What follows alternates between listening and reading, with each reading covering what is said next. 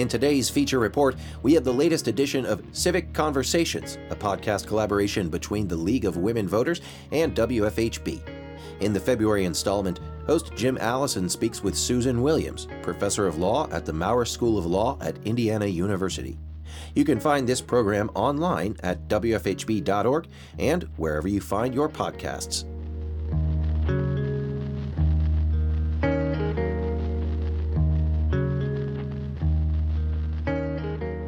This is Civic Conversations, a podcast collaboration between the League of Women Voters, Bloomington-Monroe County, and WFHB. I'm Jim Allison, your host, and our producer is Becky Hill. You can find Civic Conversations every month on WFHB at 93.1 and 98.1 FM. Today, we welcome Susan Williams, professor in the Indiana Maurer School of Law here in Bloomington. Thank you for joining us today, Professor Williams. Thank you for inviting me, Jim. Now, your research specialty is gender equality. Please tell us, what is gender equality and how has COVID-19 affected it?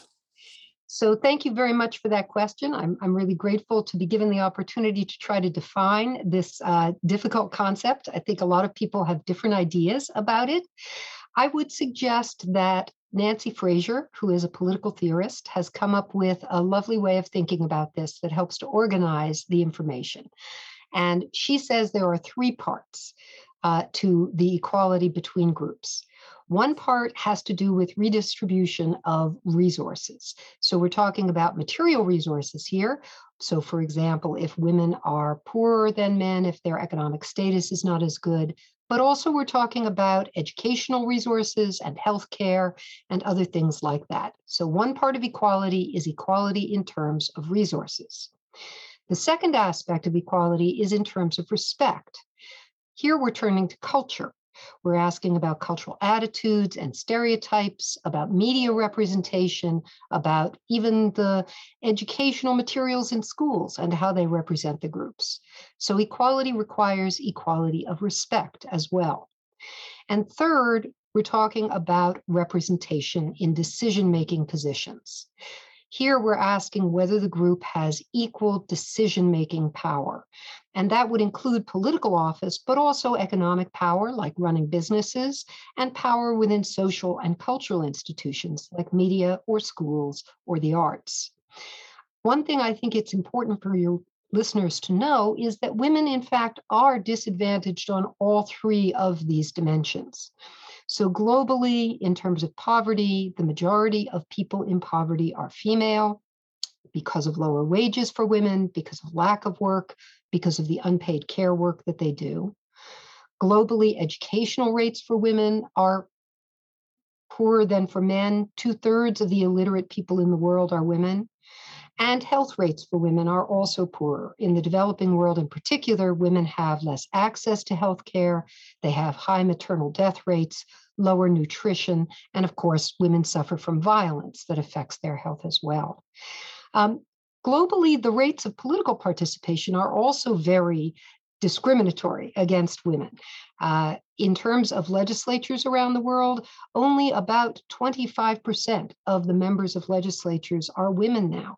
And that's a big jump that it's taken recently. Only 4 countries anywhere in the world have 50% or more women in their legislature. And of the ones that do, most of them use a gender quota to get there. So we're still struggling to get women equality on all of these dimensions. Okay, let's talk about the pandemic, which I think everybody agrees, everybody knows the pandemic has been especially hard on women. Do you expect any long-term impact on women's progress? So the big worrisome effect has been, in fact, the women who have left the labor market because of the pandemic. And employment status is really important to women's equality. It has a ripple effect on all the other things I talked about: healthcare, political power, cultural representation, and so on. So we really need to make sure that this does not lead to a long-term loss in employment status for women, or we will be seeing a drop in equality across all the indices. Okay, there's a recent United Nations study of 38 countries which reports that COVID is actually reinforcing traditional gender norms, both social and cultural, What do you think about this report? So it's an interesting and disturbing statistic. It but not surprising, right? That is, in a crisis, people often turn to the past. They look to older ways of doing things. They feel insecure, and so they want the comfort, the security of the familiar. So it's not surprising that people would be turning in these directions.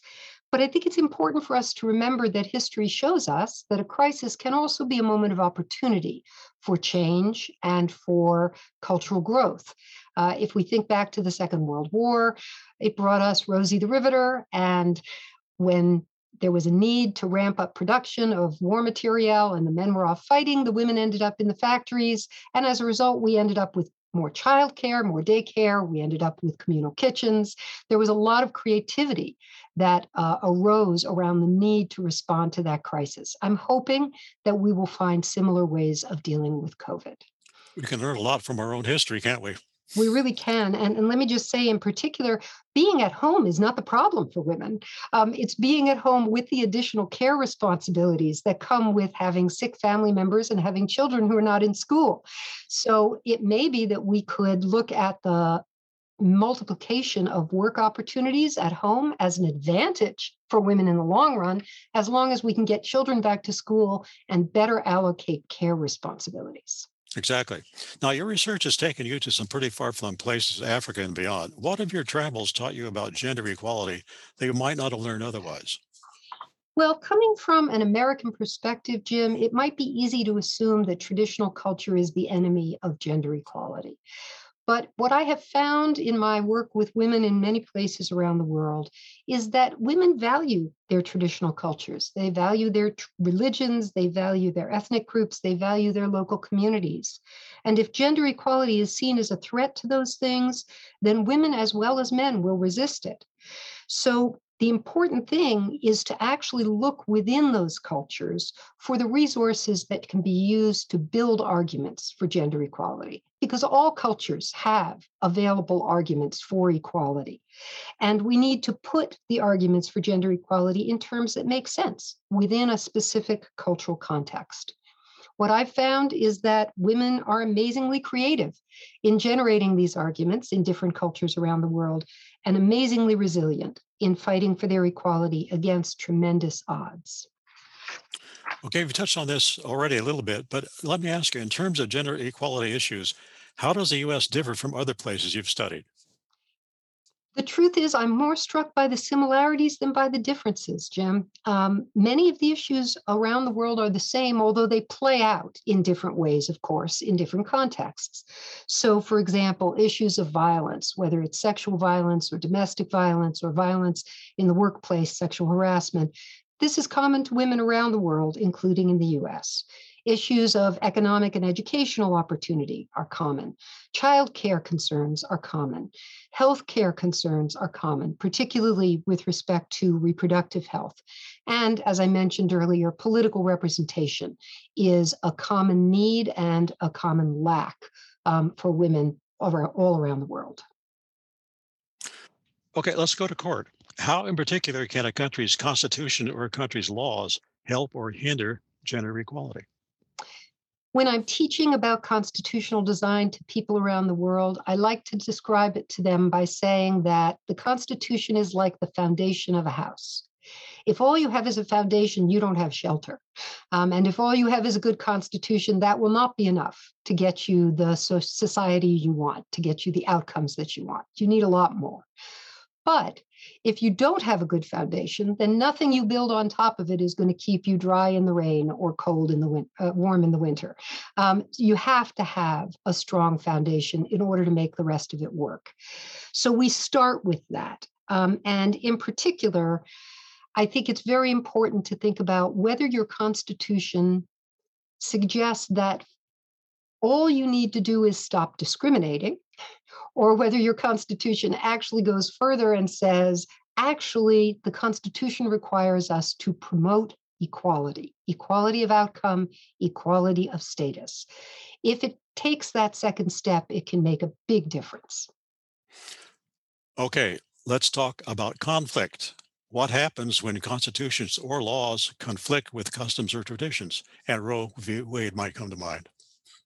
Yeah. So in my work in other countries, I've run into this problem in a way that's much more profound even than in the US, because there are a number of countries around the world where customary laws are actually enforced as a legal system, often with respect to things like family law, divorce, family property, and so on. And so if the customs include gender discrimination, which of course most customary systems do, then you end up with a direct conflict between that customary law and the guarantee of gender equality in the Constitution in most of those countries. So that conflict is very stark. What I have found in this context is that you can't work on either law or culture in isolation from the other. You must work on the two together. So, changing the laws without addressing the culture is not going to help people.